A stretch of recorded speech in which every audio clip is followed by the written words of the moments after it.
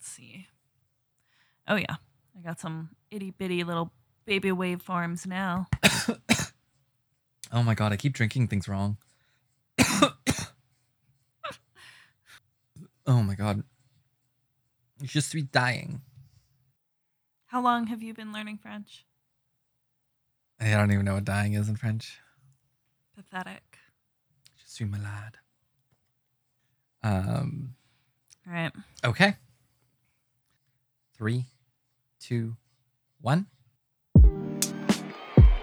Welcome, my friends. Welcome to my chocolate factory.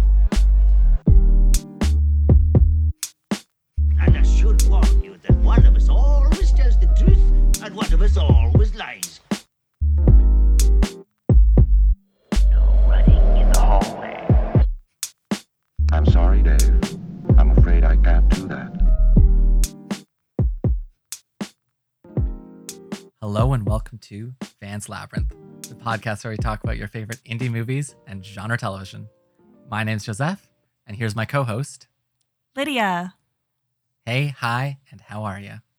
Hola, ¿cómo estás? No, I think that's we're done with the rest of it. That's the second week in a row I've done that. No more bad French. No more bad German. That No. was Spanish. No, I know, because then I always reply in my bad French, and I'm always like, yeah. That's like the only Spanish I know. That and Donde está la biblioteca, and I learned that from Ooh, Community. from Community, yeah. Beautiful, beautiful. Yeah, Joseph is just over here like looking in the camera, preening himself. Yeah.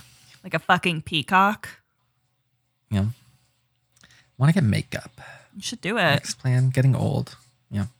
Actually, I have a friend of mine who used to collect makeup, and so she has a ton of old stuff she wants to get rid of, and I'm like, give it to me. I know tons of it will be expired, but you know, Yeah. there might be usable stuff in there. Get some fun makeup. We can teach you how to do winged eyeliner. Yeah, that's my go-to. It's my go-to. Um, We can style your eyebrows so you can have like perfect, delicate eyebrows like that weirdo in the movie tonight. oh, who? The creepy guy in the handcuffs that we're Oh, getting yeah. into the movie too quickly now. Yeah. Yeah, that's an important detail of the movie. The preened eyebrows. They were really good eyebrows. They were better than my eyebrows. Guess the movie from. Imagine you didn't see the title. Guess preened eye- Guess the movie from these perfectly sculpted eyebrows. But yeah, not too exciting of a week for me. How was your week? Yeah, I mean, my week was pretty good. I had a bit of a work meltdown. That wasn't great. Yeah. Cried during work, but thankfully I work from home now, so no one saw my shame but me, which is always nice. But yeah, other than that, it was good. You know, I got my refund back for my shitty defective couch. Nice. Exciting. Good. I only had to literally file a legitimate complaint with the Better Business Bureau. Get Oh. it back. I felt like such a Karen. I felt so bad. I was like, I can't do this. But it had been over a month since they had picked up the couch for return, and I kept calling them and emailing them, and they just I kept getting automated responses, and I was like, it was almost $1,000, man. Like, I need my fucking money back. Yeah. So I filed the complaint on Sunday evening. Got a response from the company I bought my couch through the Better Business Bureau on Monday morning, saying that they were going to refund my money. And then I had the money back in my account before Tuesday morning. And I was like, so you guys were just like fucking holding on to my money as long as you, like, I swear if I hadn't filed an actual complaint, they just like never would have refunded me. The way of the world sometimes. So never buy furniture from that company. Just ever. Furniture in general. Well, you know, everyone should live like a 20-year-old frat boy college student, mattress on the floor. Mm-hmm. You know, fucking milk Yeah. crates for a coffee table. That's the I vibe. hate how real that meme is, where it shows like the every 20-year-old guy's house you go into, apartment you go into, and it's literally just a mattress and a computer desk. Yeah. And it's just like, I've been to like houses, Yeah. like guys' apartments. and there's before. gym shorts everywhere. Yeah, back when I was like God. big into my partying stage, there was a guy I used to hang out with all the time, and it was like, but it was the weirdest thing because he had a mattress, but he still had a box spring, but they were both on the floor, and I'm like, you legitimately spent money on a box spring, but you couldn't buy a shitty bed frame. Why'd you buy the fucking box spring? You know what I Oh, mean? Like God. it just doesn't make any sense. Mm. It's just weird that you would spend like $200 on a fucking box spring and not buy the bed frame at that point. It's funny. I've been meaning to get back into anime and watch some stuff. I've been talking to friends about it and doing all this stuff. But one cool thing I ended up doing was a sort of, because what I did do is I watched this movie with a couple friends at a sleepover, and we all watched the movie like late at night. So You had a sleepover? yeah, That's so cute. and depending if you know where we are, what you do. Did their mom No. buy pizza for the group? Did you have chips and pop? We did have chips and pop. Actually, we went to the Asian grocer and we had all sorts of Asian treats, and it was very. Wait, was this cool. after you hung out with me? What do you mean? When you guys came over to my place after going to the Asian grocery store? There was a different time, Oh, okay. It was like, I feel really left out. That's fucking rude. but yeah. So, but we watched the most record-breaking box office anime movie of all time, the Demon Blue. Slayer movie Oh. that just came out. I am still not done watching Demon Slayer. I haven't finished Yeah. it yet. So please don't give anything away. I don't think I'm going to talk about it, but I don't think this will give away anything. Like the movie is Seriously, kind don't. of I'm really separate. enjoying it. Um, I can only watch it with the boys. yeah. So. But yeah, okay. So I won't say too much about it, but yeah. So it grossed over $400 million, which is both the most money ever a Japanese movie has made and the best-selling animated movie ever. So it did really well, and I was very, very happy with it. And one of my friends who's read the manga said that it like follows the manga perfectly and is just the next arc they just made into the movie. So it's just such a so rarely an anime does a beautiful transition, like things connect up, everything is going smoothly, thing happen. It's so rare. It was a great thing. And if you haven't seen Demon Slayer and you're into anime at all or not, since Lydia isn't even into anime and is enjoying it, it's such a cool series and the movie follows it greatly. One quick warning, though. I will give one quick warning. Literally every episode ends on like just the most aggressive cliffhanger.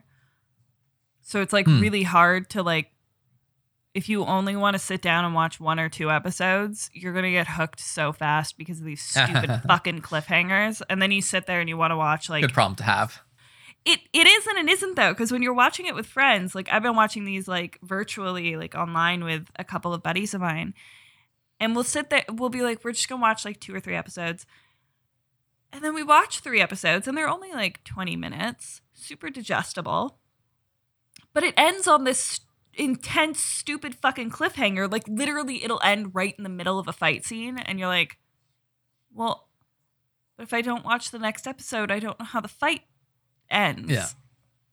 What the fuck? I remember those. Yeah. It's so aggravating, but it is a really good show. It's just like horribly addictive. Yeah. I remember. So yeah, it wasn't the same day, but the snacks we did get were for that after. So yeah. Those were good noodles though. Yeah, they were not bad. And I just love the Asian grocery store. It's so cool and has so much interesting stuff that you wouldn't get anywhere else. There's lots of stuff I don't like at all, but that's just, me being a white boy. So Fair enough. but yeah, the anime I've been wanting to watch, this is going nowhere, but there's a new one coming out called Jujutsu Kaisen, and it looks cool. And Crunchyroll, though, I don't have a Crunchyroll subscription. And that's the main anime, like Netflix. And they do this stupid thing where when a show first comes out, the newest episode is locked behind premium that you have to get their paid service. And then 3 months later, it's locked again. So you have this like 3-month window that you have to get things. And I was just too late for the early episodes. So it was like already the first 5 episodes are locked away. I'm doomed. Probably should just buy a subscription. But I honestly go anime in kicks. Like I do like 1 or 2 a month and then I stop for months and then go back. But I could just buy my subscription that way. Yeah. I mean, a lot of people do that with streaming services now because there's so many of them. They'll like schedule it out and they'll be like, you know, June is Netflix and Crave. And then August is Disney Plus, and tons of people do that. Yeah. Any cool stuff on your end? Yeah, media that I've been watching. So I watched the limited series on Netflix called Halston. Okay. I don't think I heard about that one, actually. I must have missed it. It's brand new. Just came out. Okay. But it is starring Ewan McGregor as the fabulous fashion house designer Halston. Oh my God, I did see this. I did want to watch this. Yeah. Okay, I'm curious. So it's, I mean, it definitely follows the structure of like pretty standard biopics where it's like fabulous beginnings and rising to stardom, some kind of horrible addiction, quick tumble back to the bottom, and then horrible tragedy occurs and you pick your life back up. And that's like pretty much every biopic I've ever seen does that. You know, like The Dirt was the exact same. I watched that not too long ago as well. Same with like Bohemian Rhapsody and Rocket Man. They all follow that same structure. And I'm not saying that can't be like true to reality, but it does get a little boring when it's such a standard, so predictable narrative. But the acting is phenomenal. Like Ewan McGregor is just so good in the role. And the costume design is incredible. I mean, it's all based off of Halston's actual designs. And he was huge in like the 70s and 80s. So he was known for disco couture. Okay. That was his style. Oh, okay. Interesting. Yeah. So it's very like super 70s, 80s ABBA disco style, like stuff you'd wear to Studio 54 if you're hyper wealthy. He also had a very famous best friendship with Liza Minnelli. So you get Liza Minnelli in the show. Really great portrayal. It was just fun. I mean, it has the over dramatic kind of shit of any biopic, but overall I really enjoyed it. And it's worth watching if you're even tangentially interested in fashion. Yeah, that's what called me to it. Although I hadn't ever heard of this guy, so it's interesting because I'm not that into fashion, but like I felt like I knew most of the big names. But well, again, he was nowhere. mainly big in the 70s and 80s. And he fell, you know, pretty dramatically. But he, like, his style of fashion was very cool, and he was one of the first designers to make couture clothes in America, to be like an American couture fashion house. Most of the couture clothing came out of Europe. So that alone is pretty cool. And he was also like a fairly well-known out gay man in the 70s and 80s, which is also very cool. Yeah, you know, it's amazing soundtrack, really great, vivid characters, and beautiful costuming. Nice. It's very solid for Netflix. I feel like they do relatively well with biopics. I mean, they did The Dirt as well, which was the Motley Crue biopic, and it was fairly solid. And they clearly like put a good amount of budget behind the costuming, which is really where you need it in something like this. That's cool. Yeah, unfortunately, this was just a week where I couldn't really get into much shows. I'm doing my YouTube things, and honestly, yeah, I've been. I mentioned this last week. Maybe it got cut from the episode, but just that I've been playing just like super chill video games a bunch recently. That's been my kick. So if any Call It to Stardew Valley fans, that's the That's been the plan. The I've just vibe. been, I've been in a super chill space. If anyone knows Harvest Moon, it's a very similar game. And it's just, you're just farming and making relationships with people, and it's just chill. And basically, I'm trying to stave off depression. Sounds so boring. How dare you? But it's also, what's nice is they brought in a multiplayer mode. So I've been playing with friends, and we all sort of build up the farm together. And I've played through So everything in the sorry, game. wait, hold on. Is this Harvest Moon or Stardew Valley? This is Stardew Valley. So Stardew Valley has given you the option to start your own commune. Yeah. Basically. So you can have, it's Stardew Valley Cult Edition. That's what you're telling me. Yeah, basically. Amazing. Everyone gets their own little cabin. I love it.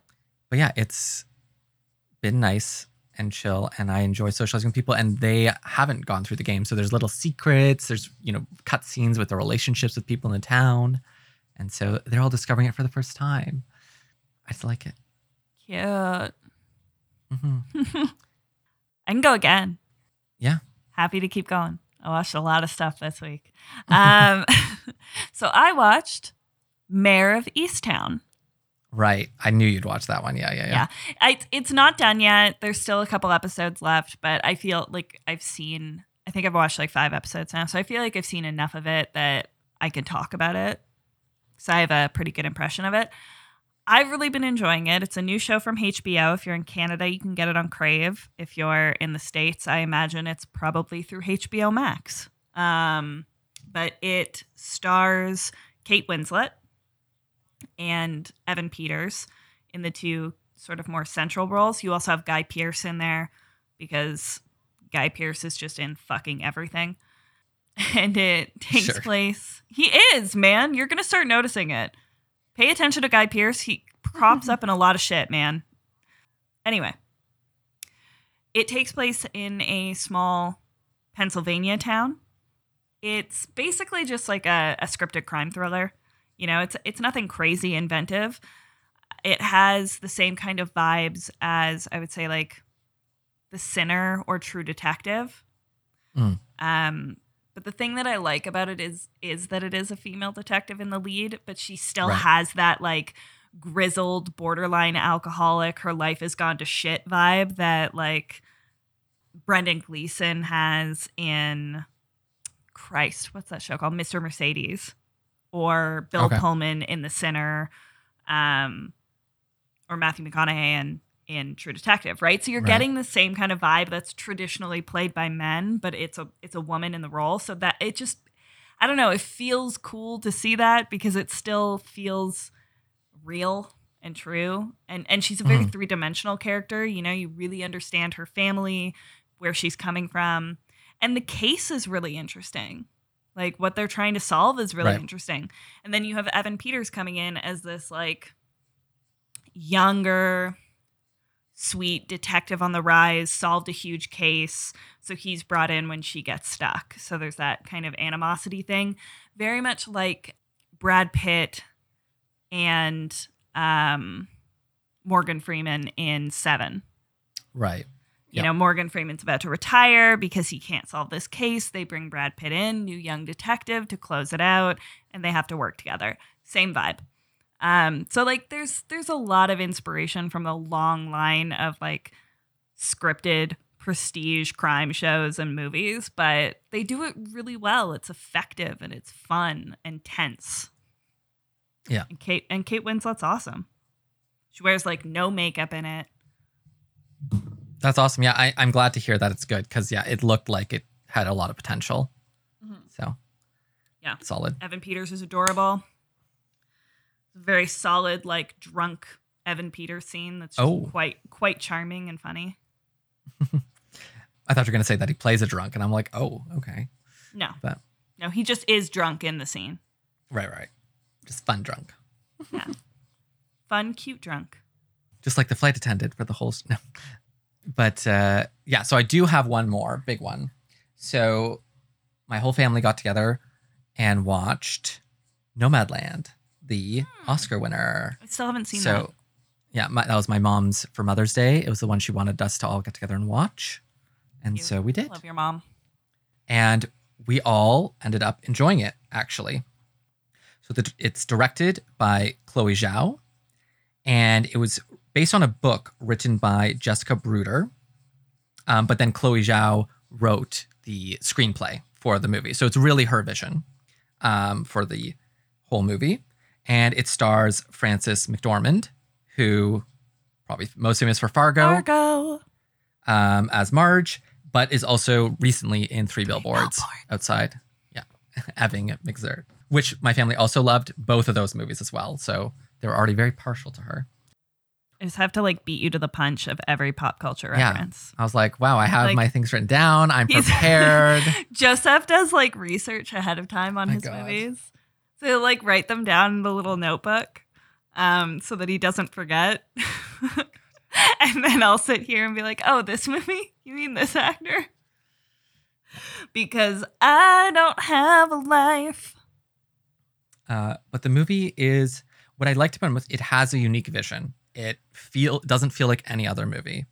Frances McDormand plays this woman named Fern, who after the financial crisis has, her whole town has basically gone up in smoke.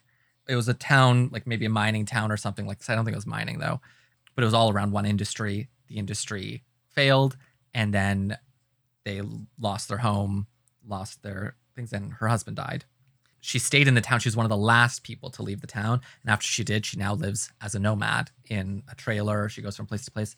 And the first job you actually see her do in this nomad thing is actually work at an Amazon warehouse. And it's totally legit. Like you actually just see her working in an Amazon warehouse.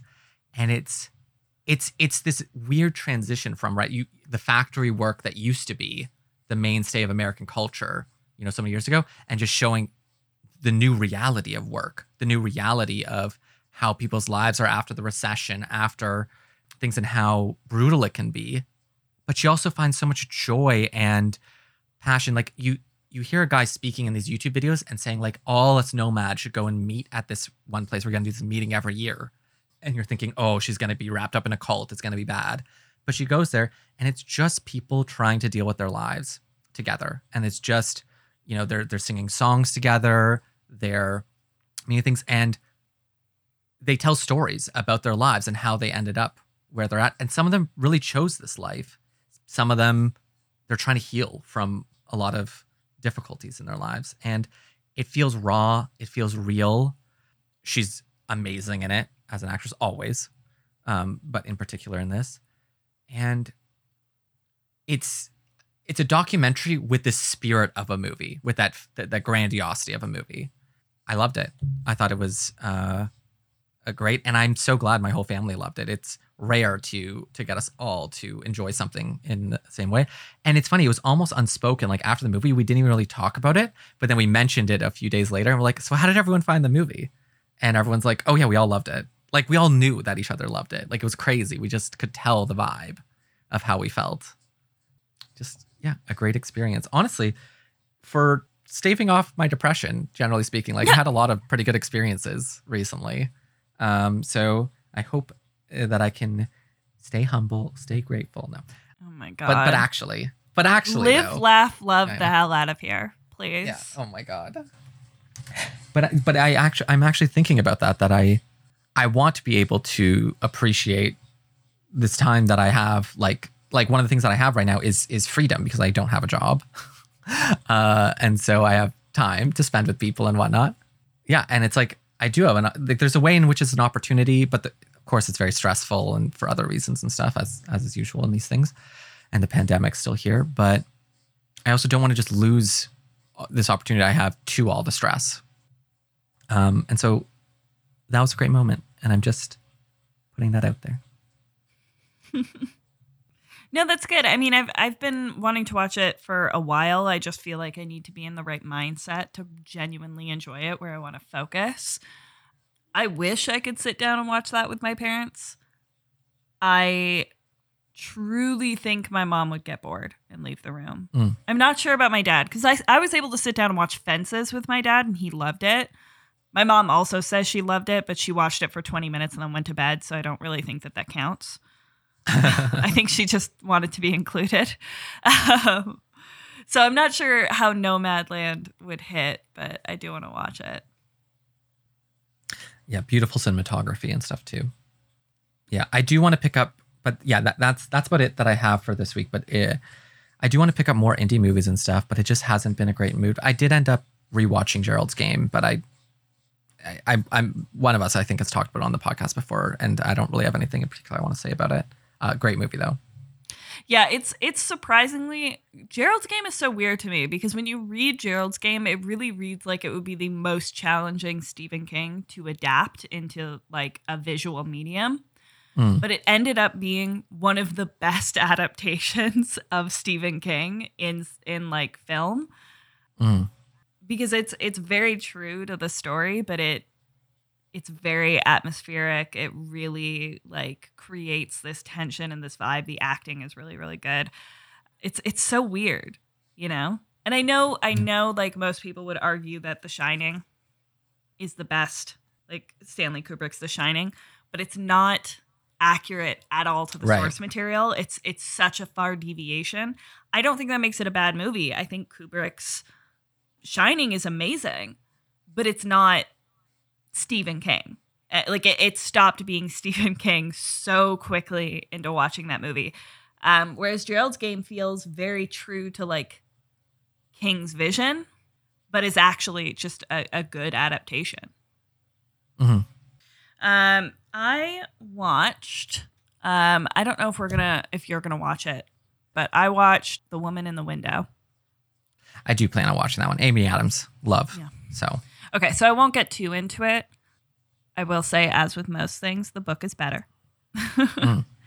Amy Adams, however, is really, really fantastic in it. I do think the movie kind of suffers from the disjointed nature of the story. Like while it's relatively linear, it goes day by day. What the character is coping with creates sort of this lack of trust in the narrator, and that's really hard to convey, I think, in a movie. And I think the way they went about it made it feel really kind of jumpy and not well connected. But the cast is phenomenal. I mean, Wyatt Russell is really, really excellent. Most people would recognize him as John Walker in Falcon and the Winter Soldier. He's really, really good in this. Julianne Moore, you see her briefly. She's excellent. Oh, God. I can't think of the name of one of the actresses. But you also have Gary Oldman in it, who took me like a solid 10 minutes. Took me a solid 10 minutes to recognize Gary Oldman. And so they made him look real old. And then you have Anthony Mackie, who plays Falcon in Falcon and the Winter Soldier. Right. So really stacked cast. It's very, very crazy. well acted, but the actual plot structure is kind of underwhelming. Overall, I enjoyed it, but it is a little lackluster. I will say maybe if you haven't read the book, it might work better for you. But overall, I was a little disappointed with it. Did you hear? I remember I was telling you just before the podcast that there's this list of some people talking about authors and how bad they are. That apparently AJ Finn has some controversy. I'm forgetting what his was in particular, but the Woman in the Window author was a mess of some kind. I want to know what the controversy is now. No, we'd have to look it up. Oh no. I just bought the book off Book Outlet for like $7. Okay, well, if you have your next thing, I'll look it up in the meantime. Okay, you look it up and I'll just keep talking about stuff. All right. What else have I watched? This is super not interesting, but I watched American Horror Story Apocalypse. Oh, it could be interesting if you want it to be. It's not very good. Like, let's be honest. Is anyone excited about another underwhelming Ryan Murphy project? Because I'm not. He keeps making them. He keeps fucking churning them out. Netflix keeps bankrolling his shit. But none of them are great. Like, I've enjoyed them. I've enjoyed American Horror Story, but I feel like he suffers in the same way that M. Night Shyamalan suffers, where like the first act to 2 acts of anything he creates is like really solid, and then it just fucking falls apart. Like he either can't figure out how to close out his story, or he shoves too much shit in there that it's fundamentally impossible to make it coherent. I will say Apocalypse had some cool moments. It is very confusing having the same actors play like 3 separate characters and interacting with Oh. each other. So you have like Emma Roberts from like the Coven season, the 3rd season, interacting with Tate from Murder House season, who's played by Evan Peters, and Evan Peters, man. and Violet from the Murder House season, who's played by Taissa Farmiga. But then she goes back and she's interacting with another character from the Coven season, who's also played by Taissa Farmiga, and no one's addressing the fact that these 2 people look fucking identical. Like they're just acting Oh, like these are Jesus. very clearly different people. And it's like they look the exact same, you know? It's just some kind of recognition. So it's fucking is the- weird. Is the idea of this season a bit of like the Stephen King Dark Tower universe, like interactions of different multiverse, or like what? No. No, it's just it was basically supposed to draw in the fact that Ryan Murphy has said all of the seasons of the show are connected in some way. Oh, So season 8 is the first time you really see how the majority of these seasons are connected, which is cool. You know, it's conceptually really neat, but not addressing the fact that these characters look exactly the fucking same is weird. Like, how much suspension of disbelief are you expecting here? I'm already giving you fucking witches, warlocks, the end of the world, and ghosts. How much further do I need to go that we're just never going to address the fact that there's like 18 doppelgangers this season? It's weird. But, you know, I found the it was fine. controversy. Oh, yes. Go ahead. I have nothing more interesting to say about Apocalypse other than it's like moderately okay and all of the acting is, I guess, passable. In February 2019, an article in The New Yorker exposed Mallory as having fabricated numerous aspects of his life and career. So his real name is Dan Mallory and goes under the pen name AJ Finn. Okay. These aspects include having earned a doctorate from the University of Oxford. Not true. Having suffered from cancer and a brain tumor. Hold on. Sorry. I need to pause before we get too deep into this. Why would you ever lie about the most prestigious university? Lie about a university nobody fucking cares to look into. You know, say you got your doctorate from some shitty ass state school that no one wants to go to because no one's gonna fucking check you on that. Oxford, really? Ballsy. Yep. And then cancer. Yeah, having suffered from cancer and a brain tumor, having lost his mother to cancer, and having lost his brother to suicide. So he just fabricated a whole life for himself. You just know that this dude's response to this is just like, well, I'm a writer. Yeah. I live in my stories. I am a character. Yeah. That thread though about like how bad like so many authors are, it's devastating. Like there's so few authors out there. And a lot of them were some of my favorites. Dan Kerouac. Not Dan. Is it Dan? Jack. Jack Kerouac. Where the heck? Oh, that's his name. Right. Yeah, Anyways, Dan Mallory. but Jack Kerouac became a crazy hyper conservative and hated the movement that his book spawned. That's so weird. Oh yeah, it's so fun. But that's the exact same story as my favorite, or one of my favorite sci-fi authors when I was young, Orson Scott Card, who's I think in this is famous, where he wrote stories about coming to terms with alien species and how different they are and caring for them, even though they're so different. And that was the themes of his books. And he became a hyper Christian who was all about like xenophobia and like all this stuff. And it's just, you know, I don't know how half this stuff happens. It's just so bizarre. Yeah, lots of fantasy authors made the list. Well, there's a lot of racism and xenophobia in fantasy and sci-fi already, Yeah. so that's not super shocking to me. When I was a kid, I loved this one. It was a very basic series, but so enjoyable, called the Belgariad series, and it's like a huge, epic, spanning fantasy world, but very simplistic. Like, you know, this is the country of assassins, and the hero's journey and his companions all go, and guess what? They meet assassins. It's like, yeah, we get it, but it's cute and you enjoy it, and even though everything's one dimensional. Yeah, it turns out they like abuse the foster care system and were probably pedophiles, the husband and wife combo who wrote these books. And I'm just like, what the fuck? Like, what? Like, why? You know, it's just ruining the childhood. Yep, you know. Right in the childhood. F. Scott Fitzgerald stole all of his best work Oh, yeah. from his wife and then had her committed to an asylum where she died alone. So, J.K. Rowling is a TERF. Well, yeah, and of course, H.P. Lovecraft, which we're going to get into in Yeah. a bit. The guy who wrote Narnia is like a hyper Christian and Yeah, I think I- racist. Yeah, I wonder about him. I know he's a hyper Christian, but I don't know if he's it's okay to be really Christian as long as it doesn't bleed into like really bad aspects of it. So I don't know. No. I mean, makes there's being a Christian and then there's like hyper Christian. And I feel like, there's a C.S. Lewis. There's a crossed the line. delineation there, There's a line that some people cross with any kind of belief system where it just goes a bit too far. It's a bridge too far. Like you can have a commune where you live with your best friends, but the minute you go like cult aspect, bridge too far. The minute you want to be worshipped, bridge too far. There's a line. Yeah, sad times. Kind of bummed out about The Woman in the Window. I mean, the movie's not that good, but the book was solid. So that's a bummer. I also 150% thought AJ Finn was a woman. Although it does explain why the I think writing... that's what he was trying to do. It does explain why the writing of the main female character is kind of blasé. It's not bad. It's just kind of meh.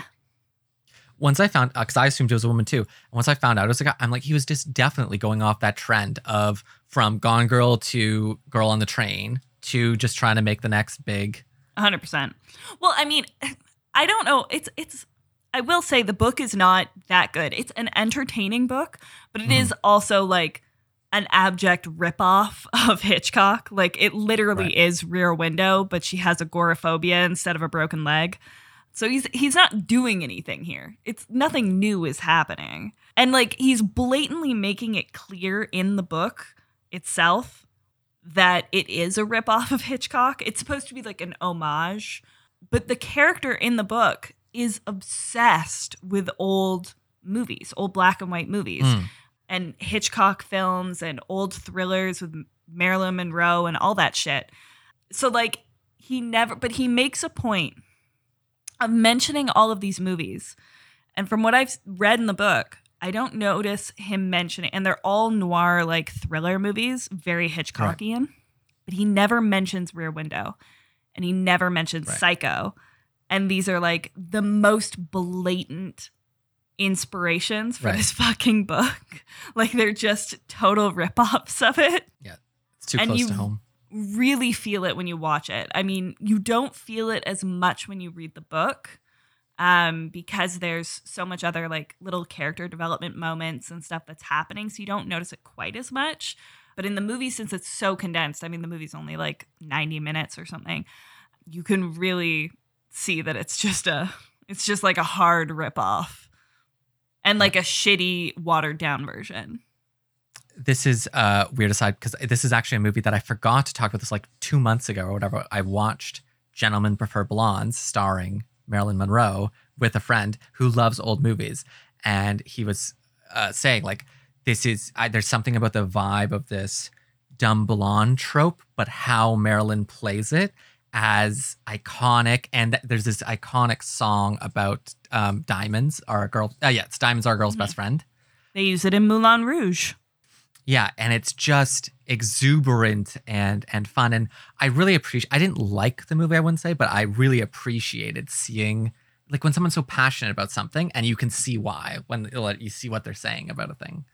So that was a fun experience. And I love when I get a good recommendation from someone, like, and can get insight into what they're passionate about. So that was I feel like fun. we've been friends for too long because I get passionate, excited about horror movies, and you're just like, yeah, they're fine. Okay. Just Seth never gets excited about my recommendations. Well, they're part of our whole lifestyle now, right? We put them into the podcast. We watch, lots of stuff. But I picked up The Lodge based on your recommendation and other ones that That's true. were kind Although of. I feel like you would have watched that anyway because you liked Goodnight Mommy. Which was also your recommendation that I Oh, right. took up. Yeah.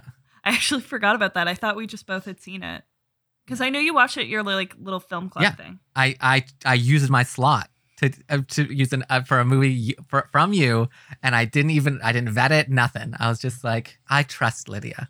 Okay, I take it back. Although this was years ago. I mean, that was That's so true. long ago. Yes.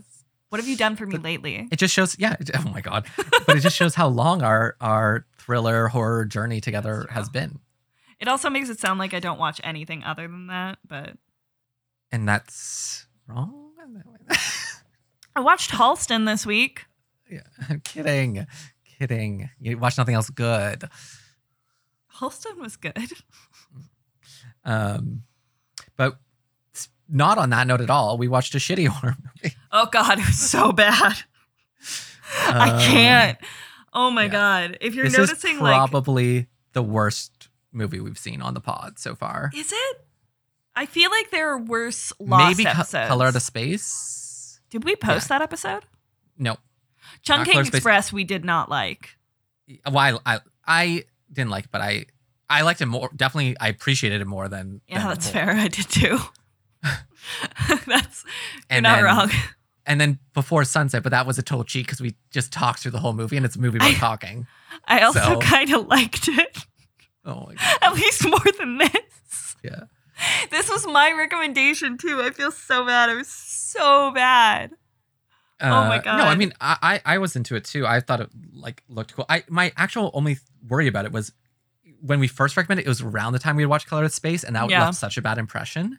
So I'm just like, I don't want to pick up another one of these. We 100% haven't even said the title of this movie. So it's in the title of the podcast, whatever. But we watched The Void, a very shitty Lovecraftian horror movie in the same vein as Color Out of Space. Yeah. And, Daniel Isn't Real, Mandy, all that shit. All those fucking Lovecraft movies. Let's not compare it to Mandy. Well, Let's not sully the name.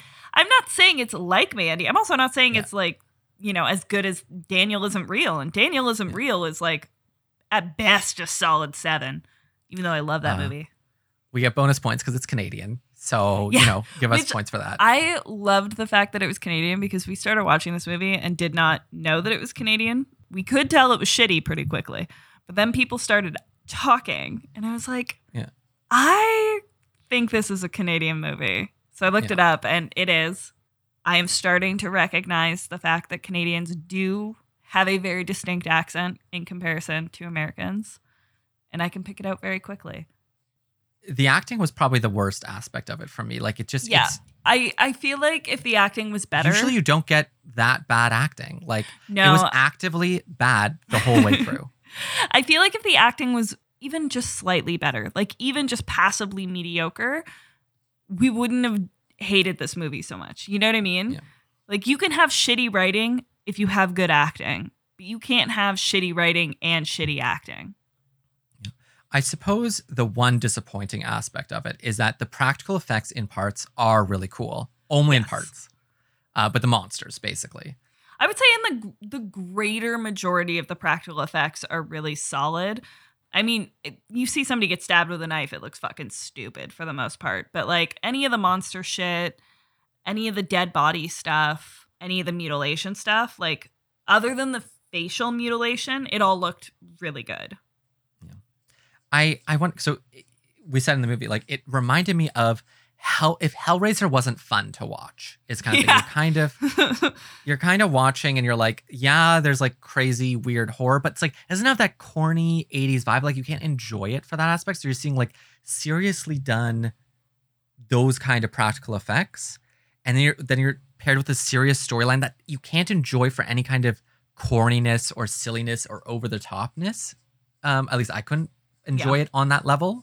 So you're just stuck being like, this is trying to have some kind of serious Stephen King-like story where it's a bunch of people trapped in an area, and, how will they deal with each other's personality, like The Mist, which you mentioned as a reference and stuff. But it's not interesting at all on that level. You can see a lot of influence from a lot of much, much better creators. I mean, there's definitely Stephen King influence. Obviously, there's a lot of Lovecraftian influence.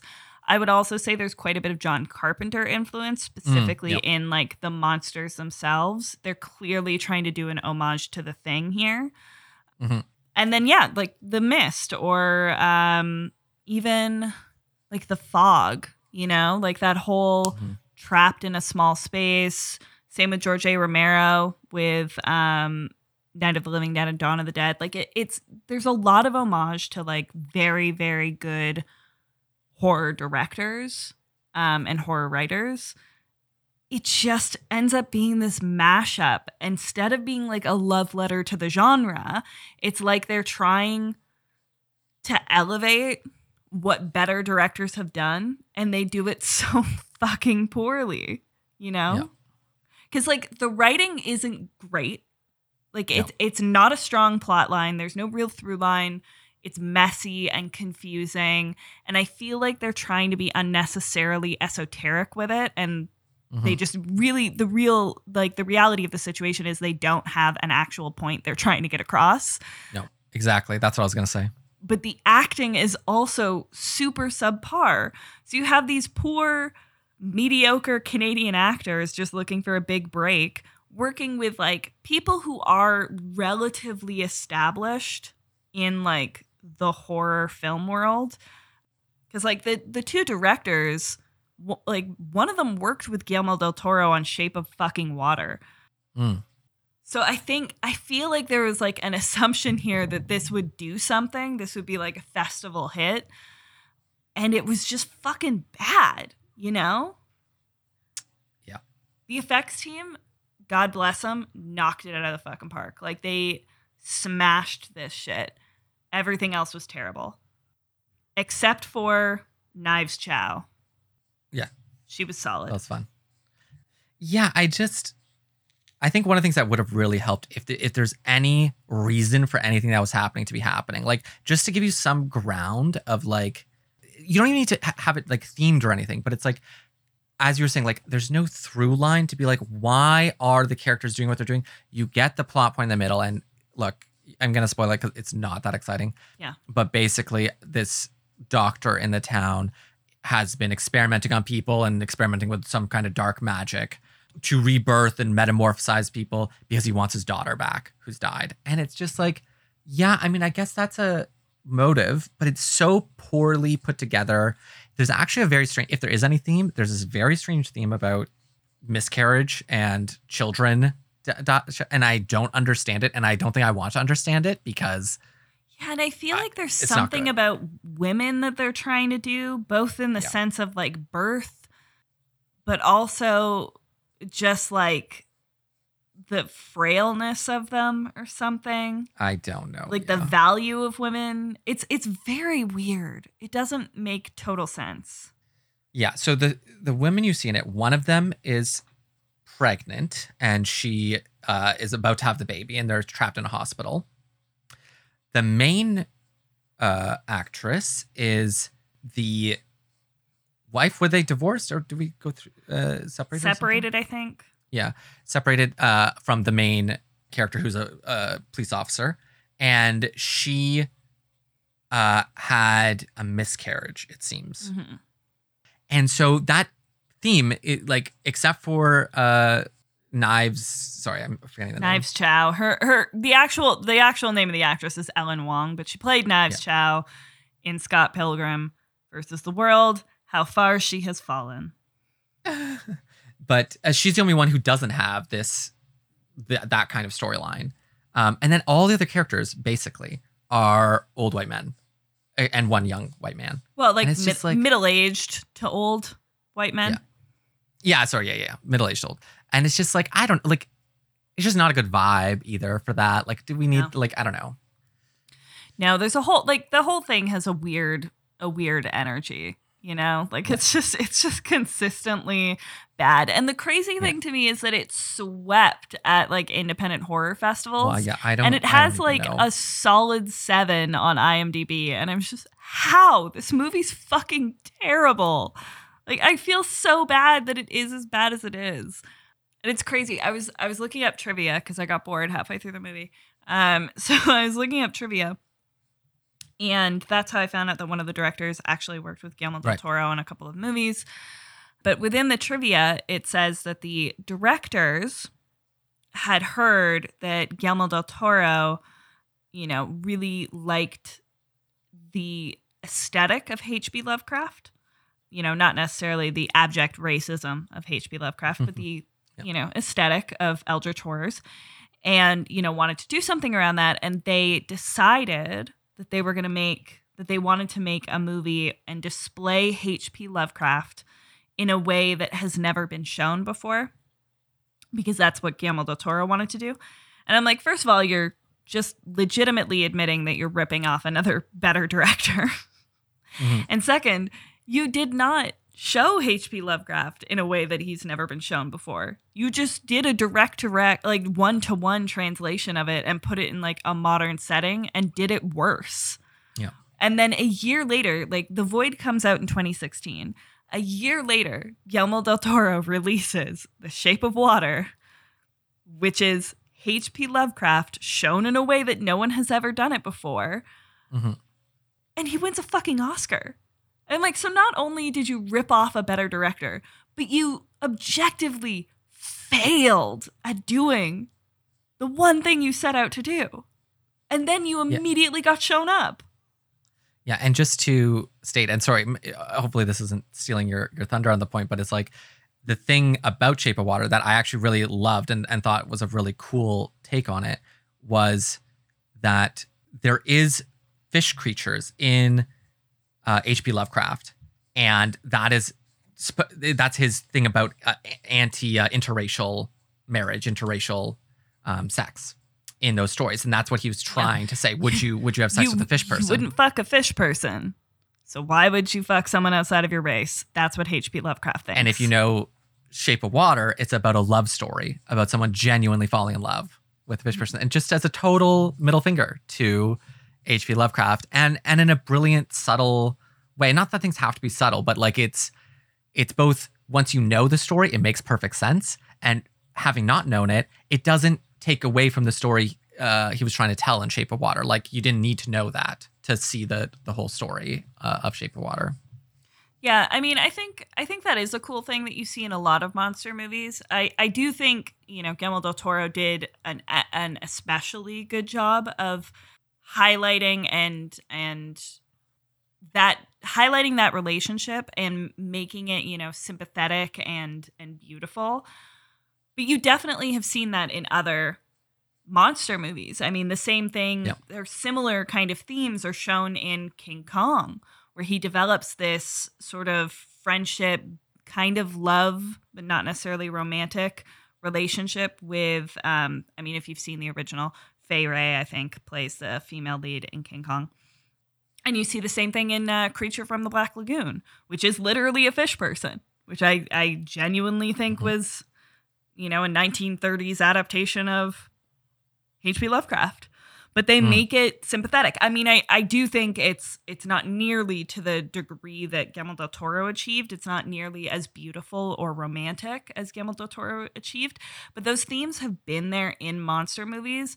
We've just progressed to a point where we're recognizing the inherent racism in those depictions and doing something to twist that on its head and make it beautiful.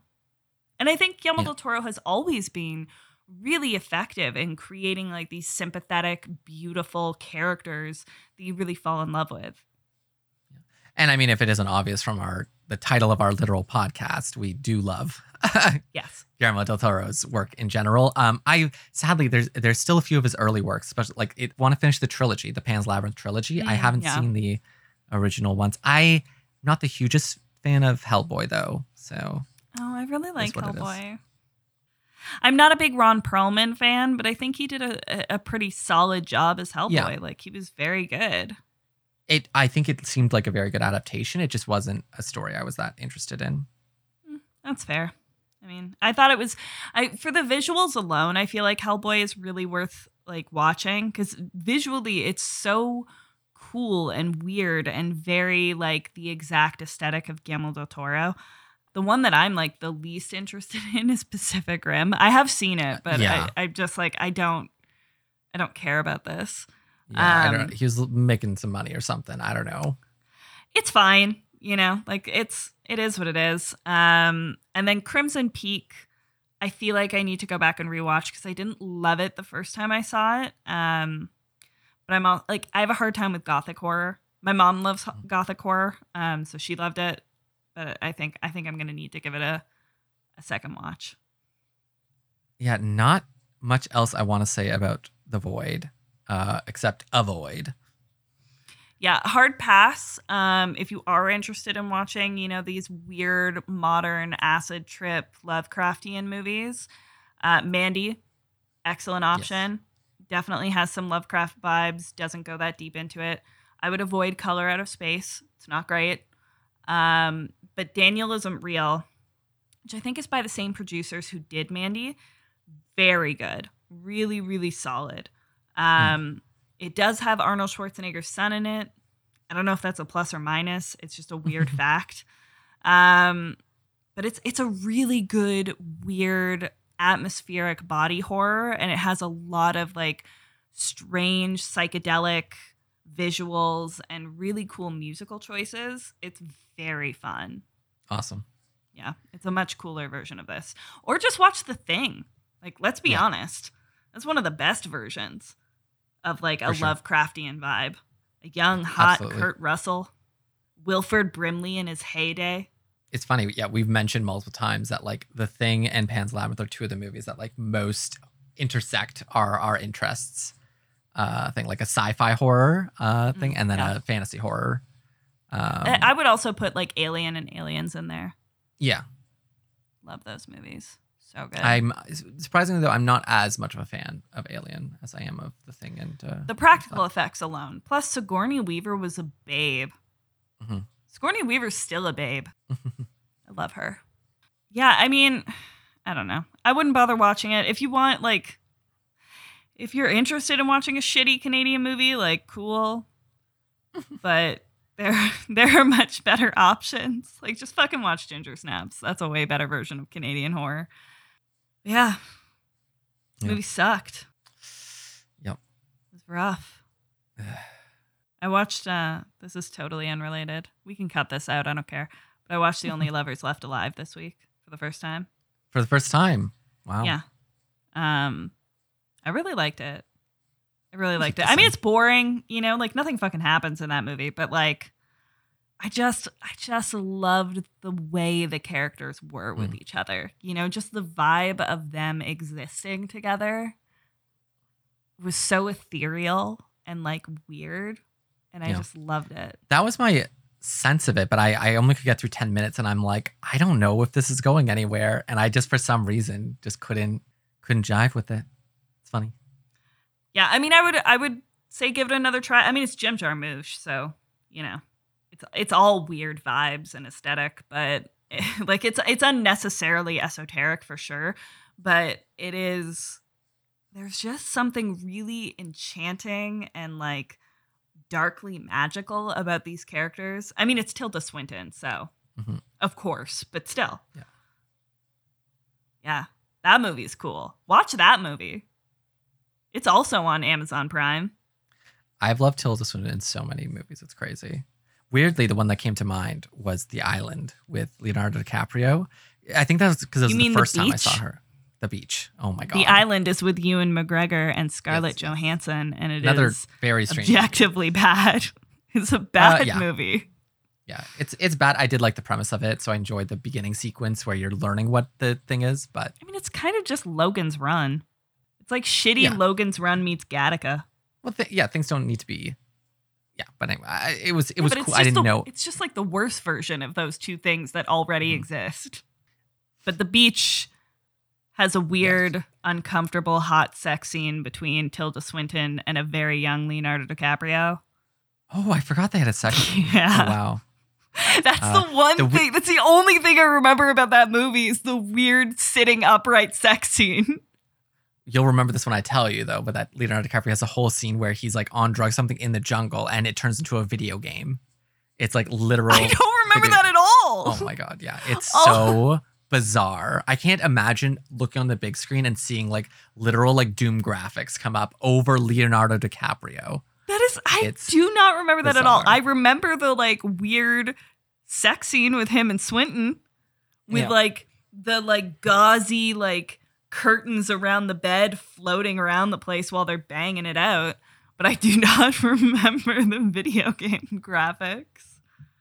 Yeah, she plays like, or at least when she like has her twist in the movie and she becomes like more stern, she plays that same character. Like she's the same character in Constantine.